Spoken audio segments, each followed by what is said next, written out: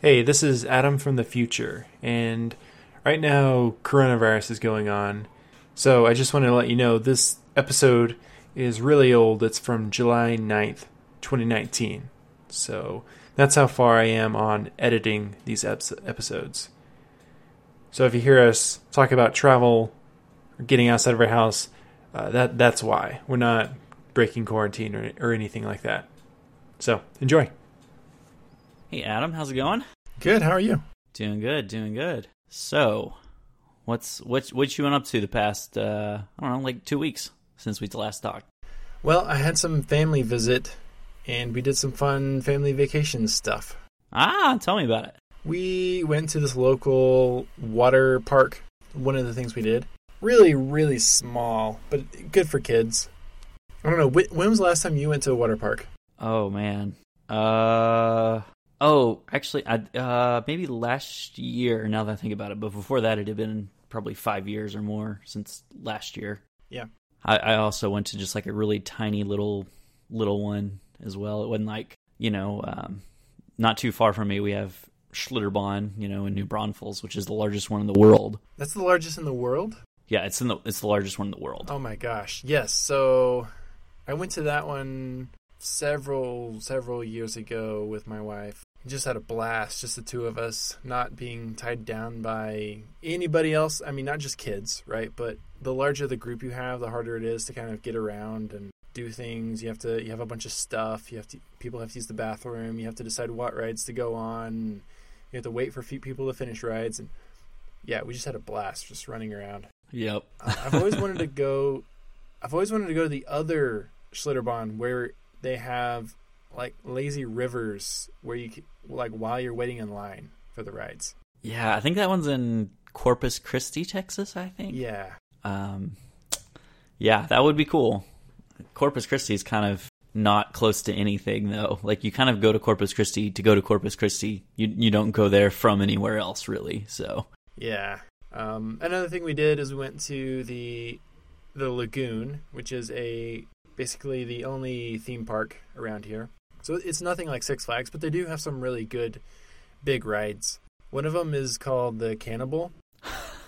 And one of the things I love about it, and they may do this at Six Flags, but I was never aware of it, is they have a single rider line. And so you can just basically skip the line by going up the single rider line, and then they fill in every single seat every time. And so there's 4 people in each row. And if there's a group of 3, then they'll stick one person from the single rider line. And occasionally maybe there's a group of 2 and they can't find another group of 2, so they'll stick 2 people from the single rider line. So the first time we did it, Rebecca and I were able to sit together, even though we went in the single rider line. And then we just looped right back around and got right back on. Nice. But it's this ride where you go, there's only 4 rows. So it's not like a really long coaster. It's just one cart. So it's got 4 rows of 4, 16 people. And you go into this tunnel, and then you basically just go straight up. It feels like you're in an elevator shaft, but you're like connected. You're sitting on a rail that's like connected on the side. And like as you're going up, there's another cart that's coming down, ready to take the next group of people. And then you just go all the way up and you just drop. And it's not a straight drop, you actually go backwards a little bit. So it's very, very steep. And then there's 2 places on the ride where I almost always black out. Oh. Because my heart has a hard time pumping blood fast enough when there's a big change. And so one of them at the very end, there's this very sharp twist, and the blood just like has a hard time, and I'm like start to black out, but then I'm fine. Wow. I don't know if that's desirable on a ride. It's not desirable, but most really fast coasters do that to me at least once. Wow. That's rough. And then the other one is Wicked, which is really cool, where you start at 0 miles per hour, and then it just shoots you off super fast. And then you shoot straight up this thing, and then at the top you go straight back down. Nice. It's really great. Yeah. So do you feel like roller coasters affect you more than they did whenever you were younger? No. I was always really afraid of them when I was younger. And so I really only started riding the big ones when I was in high school. Okay. Yeah, so I don't know for sure whether it's just Six Flags Fiesta Texas, which is in San Antonio, or whether like my body has just changed enough. But the last 2 times I've been to Six Flags Fiesta Texas, I've like ridden a couple of rides and then I feel like really sick and I just don't want to ride anything anymore. So I don't know whether like I'm just getting old or whether it's just like the rides at Fiesta Texas are just crappier than Six Flags over Texas. I don't know which one it is. I don't know.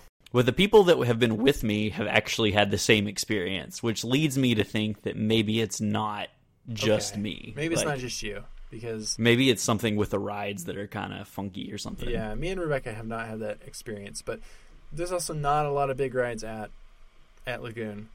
There's basically those 2. The other thing is I wore contacts this last time I went, so I was actually able to see everything. Sometimes, that's sometimes true. I would risk it, but on the bigger rides, either I just wouldn't wear my glasses or I'd have to hold on to them the whole time. Yeah, and that's no fun. That's to hold on to. frustrating. No. The other ride that's scary that I didn't get a chance to this time. We had to kind of leave early. We didn't spend, because last time Rebecca and I went by ourselves. Last 2 times we went from opening to close. So we were there from like 10 a.m. to 11 p.m. And so one of the really scary rides is there's 2 towers side by side. One of them takes you up and then drops you. Mm-hmm. And that's probably the scariest of the 2 towers. The other one shoots you up. Gotcha. It's kind of the opposite. That's a little easier because it just suddenly happens and then you're up in the air. Instead of going up very slowly and then seeing how high you are and not knowing when it's going to drop. Yeah, I think those rides that like just drop you straight down, I think those are the scariest ones. Like those are crazy. Like for what? Like I can ride like the fastest roller coaster on planet Earth, no problem.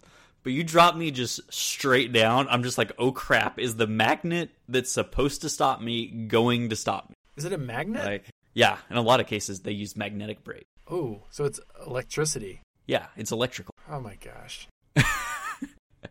There's got to be some sort of safety where if the electricity goes out, there's got to be backup. Oh, I'm sure there's a backup generator. There's got to be backup generators, yes, but is there a way for them to stop it even if the backup generator failed? I wouldn't think so. I wouldn't think so. I mean, how would they? They could have a mechanical brake, right? I guess there could be like a hydraulic brake of some sort. Yeah. That's a backup. Maybe. I mean, I'm just gonna think that there is. Just okay. I need to know. I need to think that. All right. Yep. Hydraulic brake it is. Especially since on those rides your feet are just hanging down below. Ugh. Yeah, for sure. The two with their feet hanging down that I really loved in Six Flags Over Texas were Mr. Freeze and Batman. Mm-hmm. Both great rides. Yeah. What about the Titan? Did you like the Titan? Yeah, the Titan's good. Oh, but that reminds me of Wicked. Oh, it's a great ride, but I'm a little too tall for it. Or rather, my legs are a little too long. So you sit down and you pull the bar towards you. And the bar also it has some things that press against your shins. Ugh. Which would be fine if my lower legs were at the correct angle. But since my upper legs are so long, my lower legs are at the wrong angle and it's just pressing into the top of my shins. And so the whole time I'm kind of like trying to hold my legs a little differently so it doesn't hurt so bad. I mean, they're cushioned, but still, they get it tight. Yeah, I get it. And then when you finish the ride, there's like 4 carts in front of you, and you're just waiting and waiting for them to finally release it. Oh man, yeah, that part of the roller coaster experience is not ideal. Where you're just like chilling post facto, like the ride is ended, but you can't get off. I don't enjoy that at all. Someone needs to talk to them about that user experience. Yeah, because I don't see any signs on there saying you have to be under this height. That's true. I always feel like, as well, my head's going to get hit on some of these curves where there's these poles and bars above your head. I know they're not. I'm not that tall, but it's still scary. Oh. Did you ever ride on Runaway Mountain where you're in the dark, inside a building? Yes, that is a cool roller coaster. Yeah. There's just something about doing the whole thing in the dark and having no clue what's coming. Like, that is a brilliant experience. Yeah, it's very weird. It's like, I have no idea what shape the track is in, even though you can feel the turns. Yep. So we have a bunch of stuff on our show notes to talk about that I have no recollection of what I wanted to say. Well, do you have any recollection on any of the things on the show notes of things that you do want to say? Let's look at your items and see if you have anything. You have ones that says retirement. Well, okay, so that, I guess that kind of ties into the budgeting thing as well. So I'm curious. Many years ago, we went through Financial Peace University together. Yeah. Probably close to 10 years ago now. And I feel like for you and your wife, a lot of that stuff kind of stuck. Yeah. I think y'all are still both like of a budgeting mind frame, and y'all both like believe in a budget, and y'all act on a budget, correct? Yeah. Is that? Yeah. That class really sank in, and it was the perfect time as well. We were about to get married, and we were both had very small bank accounts and very small incomes. And then she came out of school with a bunch of debt. We were able to do the small emergency fund. When we got married, she had like basically zero money in her bank account. But we got a small emergency fund, and then slowly started paying off all of her school loans. And we did that within a couple of years. And then, I don't even know what baby step we would be on now. There's so many near the end that you work on simultaneously, paying off your home early and saving for school and building wealth. Yeah, so I'm interested. I actually literally just a couple of minutes ago finished watching the first episode of Financial Peace University. It was given to my wife and I. I've been through before. My wife has not, but she's aware of like some of Dave Ramsey's principles and whatnot. So I don't think we're gonna go like full Dave Ramsey, but Sure. we're gonna go like partial Dave Ramsey. Okay. Like I'm not on board with throwing credit cards out the window. I just don't think that works in this day and age, because just like having no ability to buy anything off the internet, I think is pretty challenging at this point. You can use debit cards on the internet. Yeah, but he doesn't even want debit cards. Like, he wants nothing. I don't think that's true. I think it's just the credit cards, because you have the ability to... Like, I just got done watching it. He wants no debit, no credit. It's cash only with him. That must have changed, because he even recommended this company that was a online bank. They would give you a debit card, and you would get cash back for using it. It was the only debit card you could use with cash back. Right. That is extreme if he's saying no debit cards now. At least that's certainly what my takeaway was. But I'm just of the opinion that if you are... Okay. I mean, part of it... I think I know where you got this idea from. He does talk about using cash in envelopes, like literal cash in literal envelopes. So yeah, I think that's what he's talking about. But I don't think he was ever against debit cards, because the only problem with credit cards is you can spend money you don't have, right, and then pay fees. Right. And I think that's part of it too. And I think that's probably why he takes like the extreme line he does take, is because I think for a lot of people are not, they don't go into FPU like already being fairly responsible with their money. Like, they go in and credit cards are a detriment to their finance. Yeah. Versus, like, I'm at a spot where I've had a credit card for 12 years.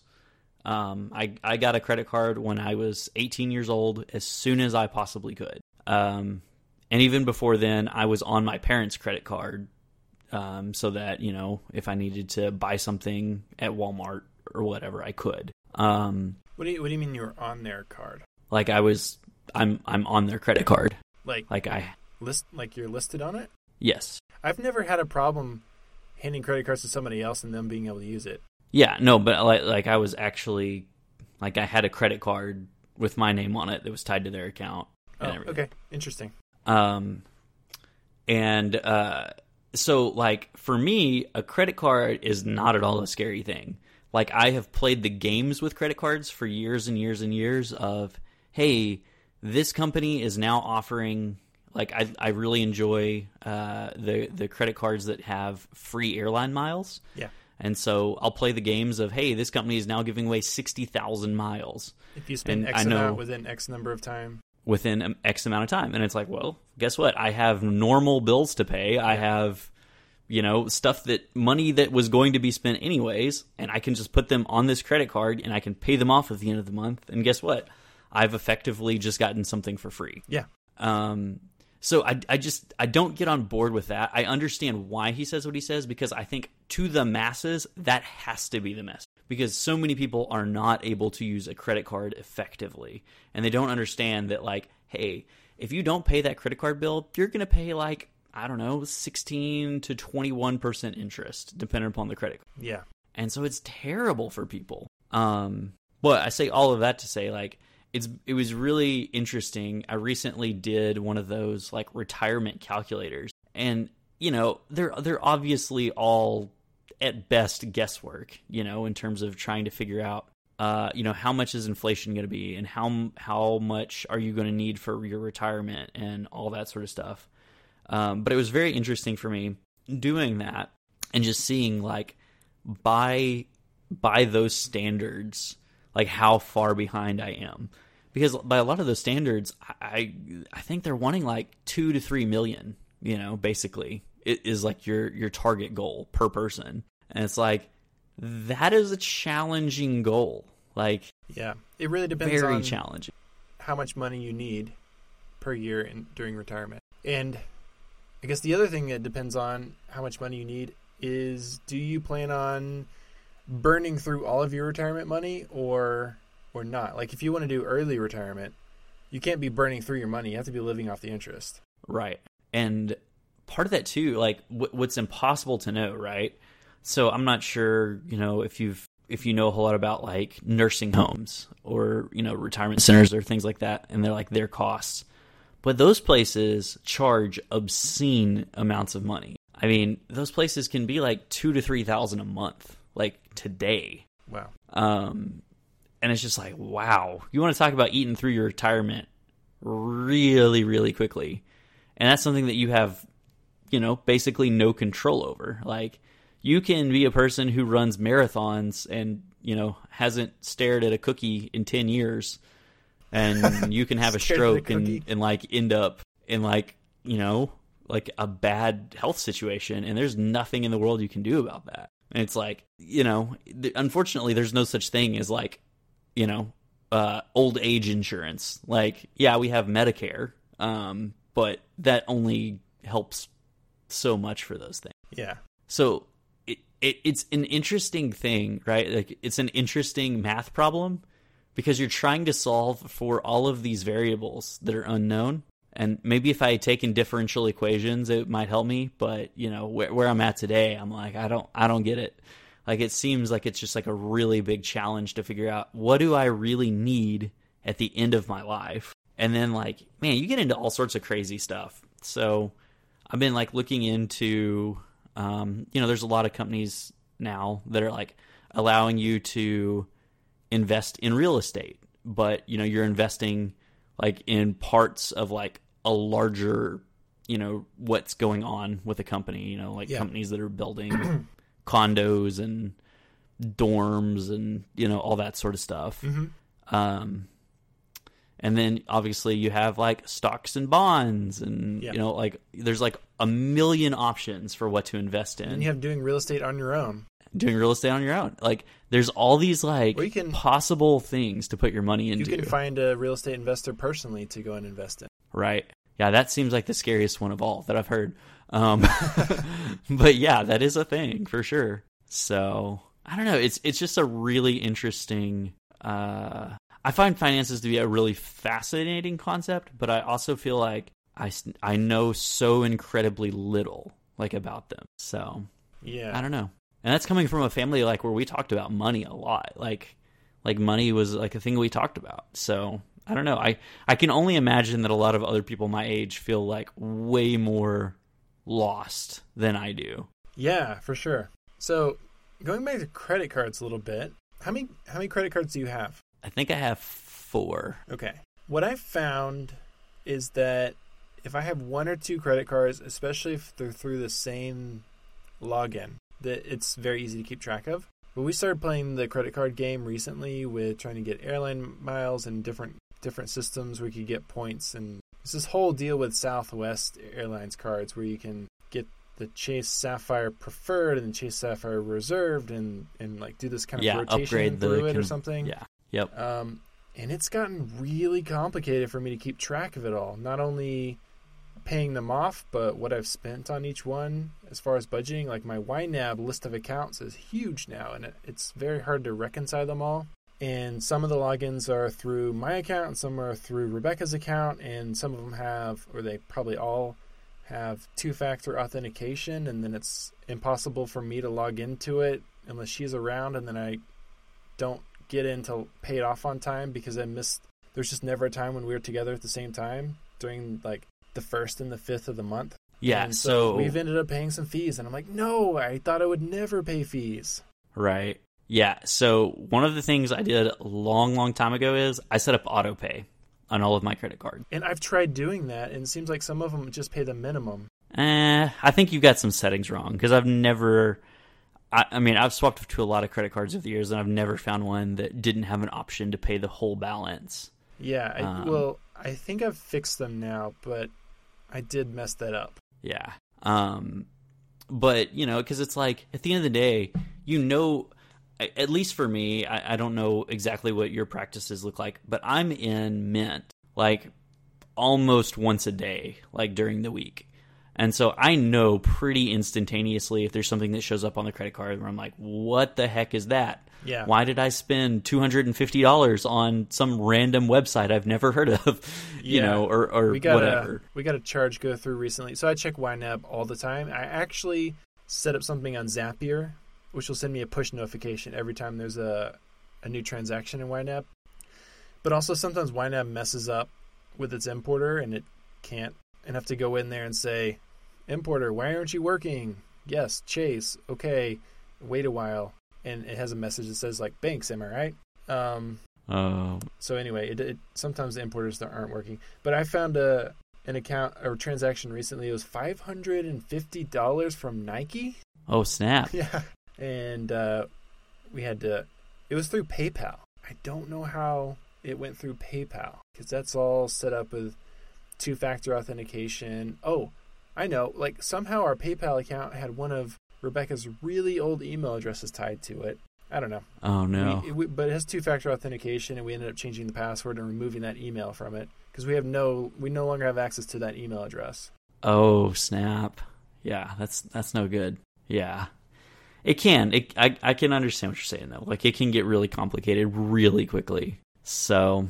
Like, I've definitely discussed with my wife, like we're talking about maybe phasing down to maybe 2 credit cards, or maybe 3 at the most, just because I feel like, actually, I think it may be 5 that I have right now, which it just gets to be a lot, like it does. And so for me, it's super easy because I've been using all these credit cards for a long time, so I know... you know, which one I spend where. So, like, I have one credit card that gives me the best rewards at grocery stores. So, if I go to the grocery store, I'm going to use that credit card. I have one that I use for just, like, general purpose stuff. And then I have one that I pretty much never use, but I use it because their customer support is the best. Well, that doesn't help you for not using it, right? Well, but, like, if I'm traveling or something like that, then I tend to use it. And it's like kind of there as like a backup in case all else fails kind of thing. Yeah. And then I have one that I only use at Amazon. And so is it the Amazon Prime card? Yeah, I have an Amazon card. I do that too. And my one tip for that is never use the points on Amazon. Well, mine can only be used on Amazon because They apparently switched the Amazon card. So I'm under a different Amazon card than what a lot of people are on, apparently. So there's an Amazon Prime card and there's an Amazon Store card, and we have both, and I hate the Amazon Store card. Yeah, I don't know which one it is that I have. But because the Amazon Prime card is on Chase, and the other one is on some other terrible website, and that's the reason why I never use it. Is the website's just terrible. I think that's the one you're talking about that I have, the Synchrony Bank one. Yes. Yeah. That's the one I have. Which, well, the Amazon Prime card, it works gives out. you 5%. The Amazon Prime card gives you 5% back at Amazon, but you can also, instead of using the points on Amazon, you can just cash it out. And then, oh, nice. Because if you use the points on Amazon, you don't get any rewards on those. So cash it out and then spend the money with the card. Yeah. So you got some good hacks too. Yeah, we just got the rewards for getting a Delta card where we get some miles for that. Yeah, they've been running some really good deals recently. I've seen like 70,000 miles a couple times with Delta, which is like crazy. So yeah, and then we've got a Home Depot card that gives us 5% at Home Depot. Gotcha. Oh man, that was funny though. Plus, it also makes deliveries cheaper. Huh. I was at Kohl's the other day, and they're like, "Oh, well, you could save $10 if you sign up for our credit card." And I was like, "No, like, why would I sign up for a clothing store credit card? Like, that is just crazy town." Yeah, we've got that one. So I don't have one. Rebecca does. What she does is she uses the card at Kohl's to get the discount, and then she literally immediately pays it off. Yeah. I mean, that's fine. I guess if you go to Kohl's a lot, that makes sense. But she doesn't, but it's worth it, and it's one extra hoop to jump through. But yeah, I was somewhere the other day. I was at Scheels, which is a sports store, and they have a credit card. I'm like, no. Yeah, it's like I think if you're like any mom and pop store at this point, you have a credit card that offers like some percentage of cash back for, whatever. Yeah. So, I don't know. All that to say, budgeting is a mess, and so is retirement. But I am on a journey to learn and understand more. Well, that's good. Yeah, so when I was at Scheels the other day and they were trying to get me to sign up for a credit card, I was getting a foam roller, a massage ball, and these exercise loops. And the person checking me out was like, "Are you in physical therapy?" And I was like, "No, just exercising." I'm in exercising. That's what I'm in. I'm in exercising, yes. So I've started going to a nutritionist. Oh, wow. As well as I joined a gym and got a personal trainer. Snap. Like what? Okay. I've known you for a long time. That's a large lifestyle change. Tell me what's going on. Like what inspired all of this change? Well, Rebecca's been trying to get me to go to a nutritionist for a long time. And finally I was like, yeah, I tried Whole30 recently and my digestion just did not like that. So I'm going to go to a nutritionist and figure out what's going on. And I don't know if I told you about this. They found out about my heart palpitations, and they were like, "Oh yeah, take a whole bunch of vitamin B." And then I'm on a digestive enzyme and also zinc for some reason. Interesting. But I was like, "Oh, that could be an interesting side effect."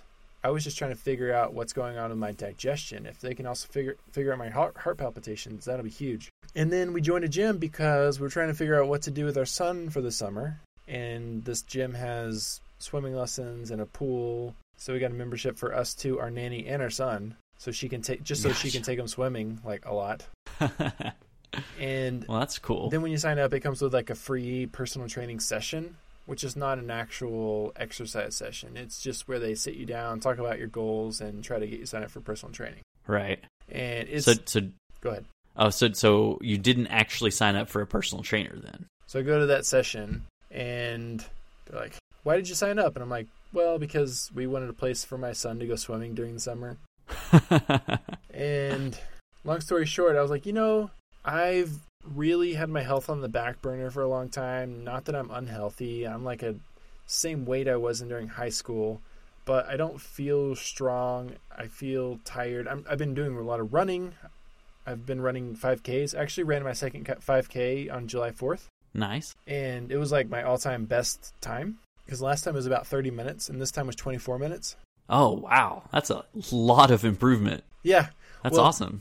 I think the biggest reason was that the first 5K was so crowded, I could barely move. Right. I had to constantly try to pass people until the very end. This one, the crowd's thinned out after just a few minutes. Also, on this race, I was not carrying my phone, and so I had no idea how far I had gone. I thought we had, and I didn't know what the route was. We looped through these neighborhoods around these big not really skyscrapers, around these buildings, and coming towards the finish line. And I was like, oh, cool, almost done. That didn't seem very long. And then we'd take off past it, go all the way around the mall, and then come back. So I was only halfway when I thought we were almost done. Gotcha. But I just focused on making sure I was going about as fast as I could without my breathing being too fast. Okay. So I heard a lot of people that were like really struggling with breathing, and I tried to keep that like nice and like a slow breathing pace. Yeah. Anyway, so I realized I hadn't prioritized my health in a while. I was doing running, and I thought, it would be nice to learn how to use gym equipment. I've got this membership. I have no clue what I'm doing. Like, going to the gym is super intimidating. There's all these really buff people, and I would just kind of show up and be like, I don't know. Like certain things I wouldn't even try, because I would know that I'm not using the right form. And I know correct form is really important. Right. So I went ahead and bit the bullet. It's like really expensive to do personal training, but I'm doing it for a few months, and then I should know how to do stuff on my own. Yeah, well, that's great. So I don't, do you often think about like the Hello Internet episode where CGP Grey talks about like having the 4 light bulbs? The light bulbs? Oh, yeah. So this is like a really, really old Hello Internet episode, like health, where family. He talks about like health, like family, work, and friends. I think there's one more. Maybe it's friends. I think that's right. And he talks about like picture that you only have 100 watts. Yeah. And you can decide. You can have all 4 of them turned up to 25. You can have one of them turned up to 80, and the rest like turned really far down. Yeah. And so like it's really funny because I remember him talking about like there are times in my life where I'm working 80 hours a week, and so the health one is on like just like the bare minimum. Like I'm just shoving chips down my throat and like basically just like whatever I can do to survive. He's like you just make choices in life. It's like that seems a bit extreme. Yeah. No, I didn't think about that one. I did think about an episode of Analog where Mike and Casey were saying that they just really didn't focus on their health at all, especially since Mike was trying to start a whole podcasting network. And so he was just completely sacrificing his health for starting a business. So the work was turned up to 100% for him. Yeah. Oof. I definitely, I didn't think about the light bulbs, but that's so true. With my son right now, he's taking some out of work, then exercise is taking some away from family. Friends is very low. I don't spend a lot of time with friends. I see some at church, but yeah, we don't have people over. We don't go over to people's houses. We've got like one friend with a kid that we see every now and then. It helps that we have kids that are about the same age, so it works out. Yeah, that's fair. So I've heard you say like a couple times now, has the adoption like been finalized at this point, or? So we're getting a court date scheduled for August or September. Okay, gotcha. And then it will be final. Very cool. Yeah. And I'm sure, like, does that feel stressful at all, like in this season, or is it not really? Well, scheduling it is a little stressful because August has Rebecca's birthday and our anniversary. So we didn't want it to be anywhere near those, just because it's kind of an important date going forward. Right. Some people call it like a gotcha day. It's just the day the adoption was finalized. And then he's just going to start getting really anxious about it, just wanting it to just happen. And we wanted it to happen before school starts. So it may or may not happen before school starts. Yeah. Do you feel like he has an understanding of what's going on with that? Like, does it make sense to him, or is it still? Yeah. And what our lawyer told us was that their kids' understanding of it now is not going to be the same as when they're older and when they're an adult. Like, that's going to the understanding is going to evolve. But yeah, he has a basic understanding of it. Okay. Like, I guess it's just hard for me to, like, I just can't picture, what a foster kid's life is like, really. Yeah. And I've been watching a lot of, I don't know if are you familiar with the show Bones? Yeah. Rebecca used to watch a lot of it, so I've seen quite a few episodes. Yeah, so the lead doctor in that show is also a foster child. Like, she grew up as a foster child. Oh, okay. And so it's actually kind of like it's part of the plot of the show is like kind of some stuff with her past and like the foster system and like all of that. But still, like, it's hard for me, and I've spent a lot of time like on site and inside of like those group foster homes that exist inside of Stephenville. Yeah. And so like it's not even that I don't have experience with it. I think it's just like it's like there's like a part of my brain that like I know I don't fully appreciate like what it is that like a kid like that has to go through. Yeah, and, like what those emotions are like. It really affects your identity and self-worth. Yeah. You're trying to make sense of it. Like what is the logic of I'm not with my parents? Like, right. I love my parents, so they must be good. So why did they not want me? I must be bad. Yeah, I must be bad, so they wouldn't have left. It's a horrible thing. Yeah. And it's not entirely dissimilar from like, granted it hasn't happened for either one of us, but for a lot of people in our generation, like, they come from parents who are divorced. And I think that's a pretty similar emotion that those people go through is my parents must have separated because of something that I did, and they put all this blame on themselves that, like 99.999% of the time has not like, it has nothing to do with them. Yeah. Like, yeah. It's other stuff that, it's interesting. I was listening to a podcast recently and they were talking about part of childhood is thinking that the whole world revolves around you. And like, you're just like, your whole world is just centered around yourself. And it's hard for you to even like have a grasp of, there's a lot that happens outside of my world. And I do think that's like one of the signs of maturity is like understanding that more so and losing some of that. But like as a kid, you're just not there. Like you don't have that sense yet that like the whole world is not me. Yeah. So I came across this list when I was reading the book Radical Candor. It recommended this article about like college kids who don't want to be offended, and so they try to avoid anything that's offensive. Like they want trigger warnings for everything. They don't want to like challenge their thinking or offend anybody. And the article lists these 12 common cognitive distortions that I thought were really fascinating. And it says all you have to do is know the names of these, know what they mean, and then when you notice yourself doing them, say, "Oh, I'm labeling." That's really all you have to do to fix the problem. Is, "Oh, I'm falling into the trap of this common cognitive distortion that's like affecting my thinking. Like I'm not thinking clearly." And I actually went through them with my son, who's 9, and he gets it. And they have names that are kind of hard for a 9-year-old. And like I thought it'd be kind of hard to explain them to a 9-year-old, but I thought it'd be interesting to go through them now, because I don't know if you've heard of any of these.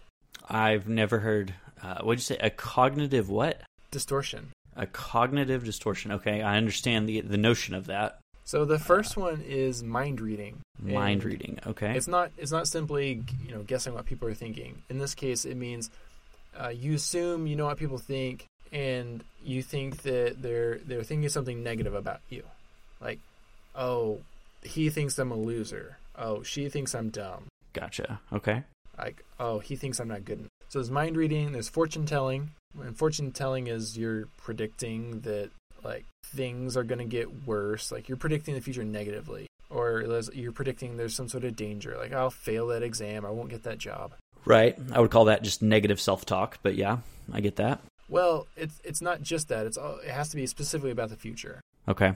Then there's catastrophizing, which is kind of like fortune telling, but it means like it could be the present, it could be the past or the future. Like something's happened in the past or something will happen. You predict you say that it's like so bad that you won't be able to bear it. Like it would slippery slope. It's a slippery slope. It would be the end of the world if I failed this exam. Right. Then there's labeling. You just assign negative traits to people, like other people or yourself. Okay. And I think that one could be as simple as I'm sad, rather than I am feeling sadness. Oh yeah, that's a big one. Yeah, for sure. Or, he's just a rotten person. Like you don't really know. And what does that even mean? What does it even mean? Yeah. Or I'm undesirable. Yeah. But the next two I really like. Discounting positives. Oh, yes. Yes. So what do you think that means? So that's like whenever you brush off a compliment, for instance. Yeah. Like someone says like, hey, you did a really good job. And you're like, oh, well, it wasn't that big of a deal because of X, Y, and Z. And or like you're just saying that because you're my wife. Yeah. And then, so it's discounting positives, and then there's negative filtering. Negative filtering. So is that like whenever you only hear the negative feedback? Yeah. You focus everything down. You filter out everything except for the negatives. Gotcha. So, like, a lot of good things may have happened today, but you're only thinking about the negative things that happened today. Yeah. Or, like, look at all the people who don't like me. And then there's overgeneralizing. It's like you see one little negative thing, and then you apply it to everything.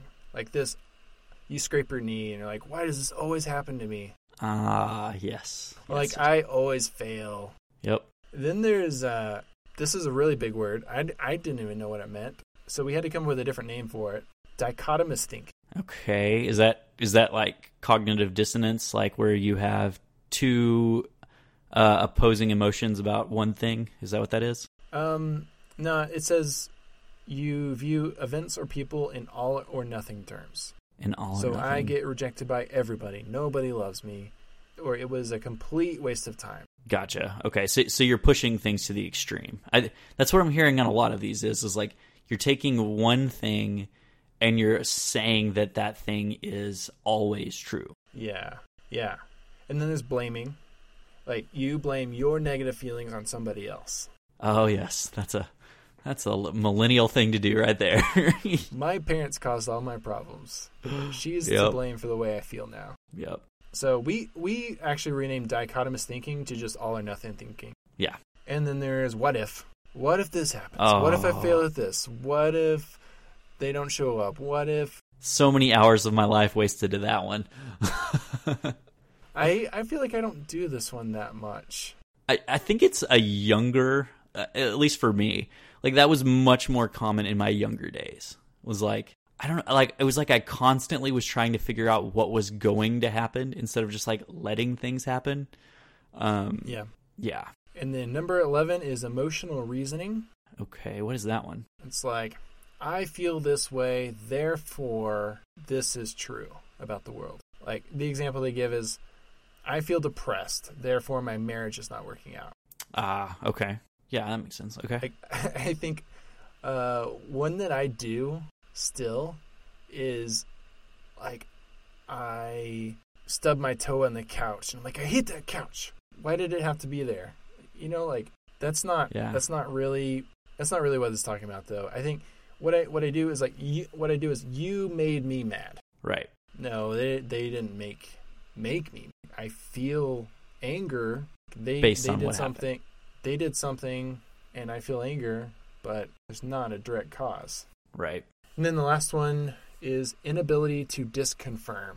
Okay, what is that one? You reject any evidence or arguments that might contradict your negative thought. Oh, yes. That is very popular whenever it comes to politics. That's a common tactic in political conversations. I don't like what you have to say, so it must not be the truth. Yeah. So if you're like, nobody loves me, and someone says, no, that's not true, I love you, and this person loves you, and no, nobody does. Yeah. Or you take it to the next one and you say, well, they only love me because they're my mom, or they're my wife. Yeah. Or like, all of these just intermingle. Yeah.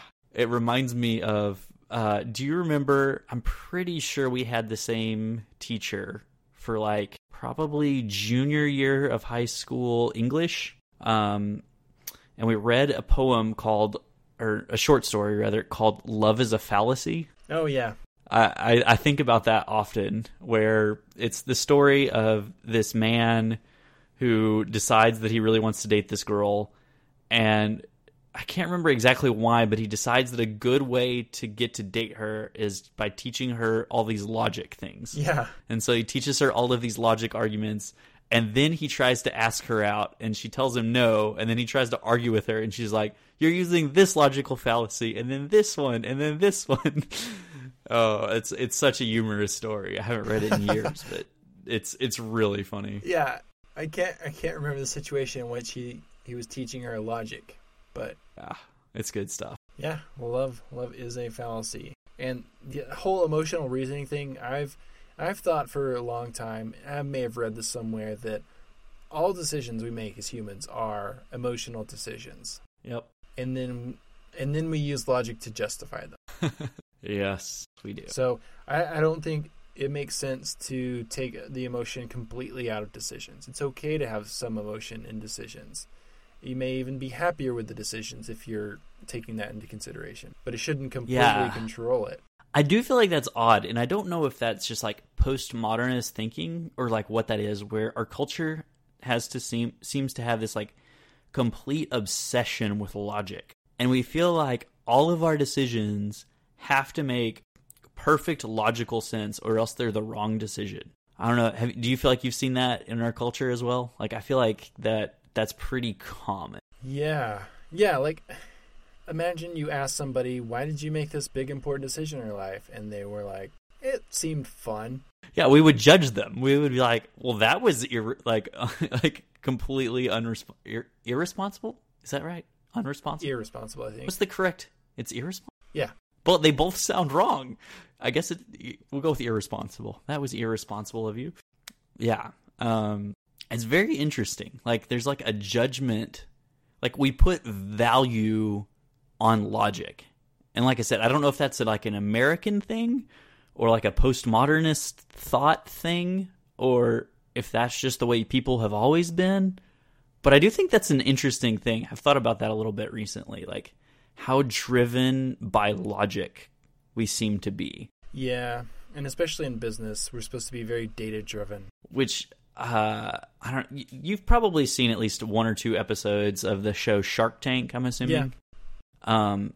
So, like, once in a blue moon, they'll end up having, like, some random guest person on because the normal people can't be on. Okay. And I remember this one episode, it was this farmer who came on the show, and basically he was just trying to sell people on his farm. And his numbers were, like, terrible. They didn't make sense. Like, nothing about it was, like, a good business deal. Like, if you look at the statistics. And Richard Branson, the guy who owns, like, all of the Virgin, like, America stuff, like the airline and cell phone thing and everything, was on. Yeah. And he bought into the guy because he's like, you know what? I believe in you. Like, and I believe you're going to figure out a way to make this work. I don't care what the numbers have to say. Like, I know people. And, like, I believe that there is something that I can read in a person that goes beyond what numbers have to say. Interesting. Which I thought was really interesting. Do they ever do follow-ups? Yes. Not on, like, every single episode, but yeah, there's usually some follow-ups, like, a couple times throughout. Okay, cool. It's very unusual, though, that, like, I mean, typically if those companies make it all the way to getting a deal, they're typically okay. They usually can figure out some kind of method to, get it done. Yeah, I mean, but there's got to be a failure rate. Oh, sure. But we'll put it this way. I'm certain that the failure rate is much lower than those who do not have a shark. Yeah. Yeah. And for some of those people, like, they don't really care if they get a deal or not. They're just on the show to bring, like, brand awareness to, like, whatever it is that they're trying to sell. So that's probably a good place to end it. All right.